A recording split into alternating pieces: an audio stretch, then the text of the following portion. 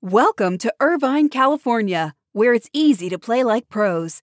At the heart of Irvine's competitive culture is Great Park, the region's premier 194-acre multi-sport complex, equipped for youth teams to Olympians and everything in between. Plus, Great Park's expansion is underway.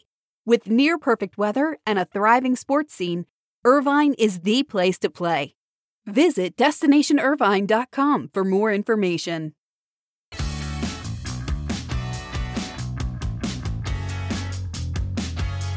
The NBA Draft tonight, 8 p.m. Eastern Time on ABC, ESPN. The Detroit Pistons are on the clock. This is your morning buzzcast for Thursday, July 29th. Good morning. I'm Abe Madkour. A lot of big stories in the news. Let's get right to it. First, SEC presidents are expected to meet today and formally vote to accept Texas and Oklahoma as new SEC conference members. Texas and Oklahoma need at least 11 yes votes from the 14 SEC schools. 4 no votes would mean no expansion. But reports indicate that both schools have the votes, and I can't imagine the SEC would even have a vote if there wasn't broad support, as Greg Sankey has lined this all up accordingly. Meanwhile, leaders at both Texas and Oklahoma are scheduled to meet on Friday separately, likely to decide to accept the SEC's invitation. So the process continues to roll on. But the big stunner came late yesterday, first from Yahoo and Pete Thamel, who reported that another interesting player has become an even bigger part of this realignment story. We know ESPN has a stake in the growth of the SEC with their new media deal, but now it's turning into potentially more than that. Big 12 Commissioner Bob Bowlesby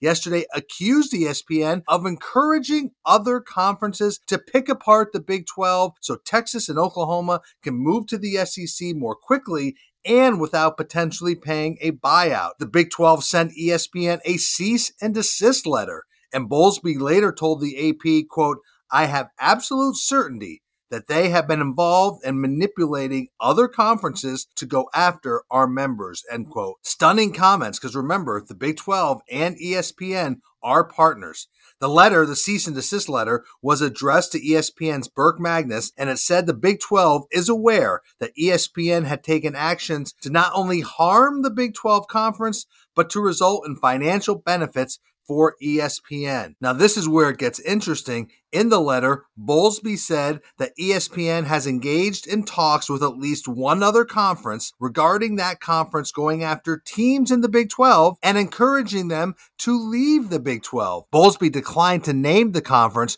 but a source told the AP that Bob Bowlesby was referring to the American Athletic Conference, which has a deal with ESPN. So let's look at this. ESPN owns the SEC network, signed a massive deal with the SEC last year for programming that was scheduled to start in 2024. Now, we stated earlier, ESPN does have a deal with the Big 12, though it shares those rights with Fox. Those deals expire in 2025. ESPN issued a statement saying that the claims in the cease and desist letter had no merit, but the bottom line is the amount of trust right now within college sports is zero, as everybody deems the other is out just for themselves. So this is getting very, very tense as the college realignment continues to be a very dynamic news story. Last night was another great night of great athleticism and great storylines around the Olympics from Tokyo for NBC, particularly around swimming, but viewership is still way down. Let's look at the numbers from Tuesday night. That's the most recent night that we have data on. Our Austin Karp noted that NBC's primetime broadcast on Tuesday night averaged 14 million TV-only viewers. I hate to say it, but that was down nearly 60% from 33 million viewers on the same first Tuesday in 2016. 58%. That is a big, big drop. Streaming numbers will average around 500 to 800,000 viewers, so there's still a massive delta there in terms of the lack of engagement. But this is just the way I believe these games will play out over the next 10 days or so. And the question becomes, is this an outlier, which many people believe it is, or could it be a major statement on the strength and appeal of the Olympic Games, or even big global sporting events? And the other question is, what does this mean for the Beijing Winter Games, which will come in just 7 months? What do you think this indicates for the future of big events or the future of the Olympic Games? Let me know. Love to hear your point of view. Well, we know everybody is getting into the podcast business, and now add the NBA to that list. The NBA is developing original podcasts about the league's great moments and great players. This is all part of a new deal with iHeartMedia. This was first reported by Bloomberg News.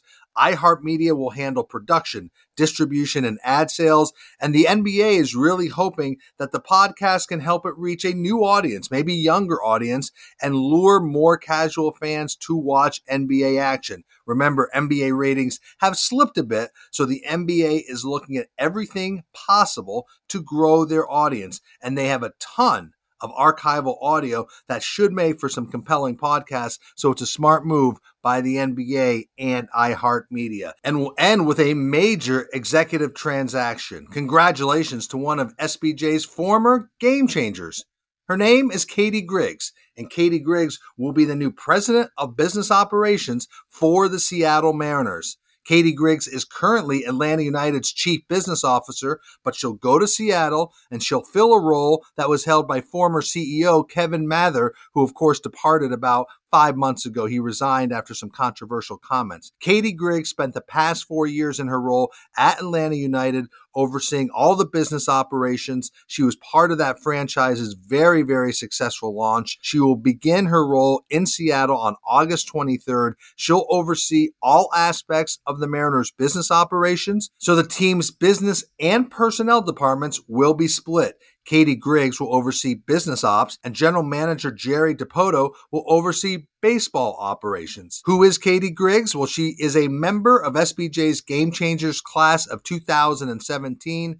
I first met her about 5 years ago through Octagon's Simon Wardle, who hired Katie Griggs in around 2015 to lead Octagon's Futures division. She went from the Futures division to Atlanta United. She is a very talented executive who will now lead business operations for the Seattle Mariners. So congratulations to Katie Griggs. And check out the latest episode of our video news series, SBJ Spotlight. It dropped yesterday. We talked to longtime college sports business executive Rick Jones, who has some very interesting perspective on what's next in collegiate realignment. We also talked to Larry Lucchino, who speaks about why teams do split out baseball operations and business operations within a team's organizational structure.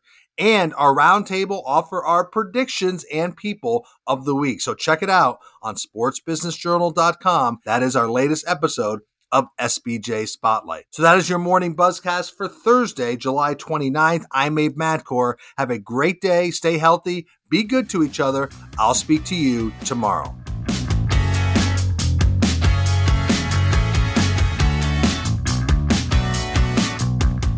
Welcome to Irvine, California, where it's easy to play like pros. At the heart of Irvine's competitive culture is Great Park, the region's premier 194-acre multi-sport complex, equipped for youth teams to Olympians and everything in between. Plus, Great Park's expansion is underway. With near-perfect weather and a thriving sports scene, Irvine is the place to play. Visit DestinationIrvine.com for more information.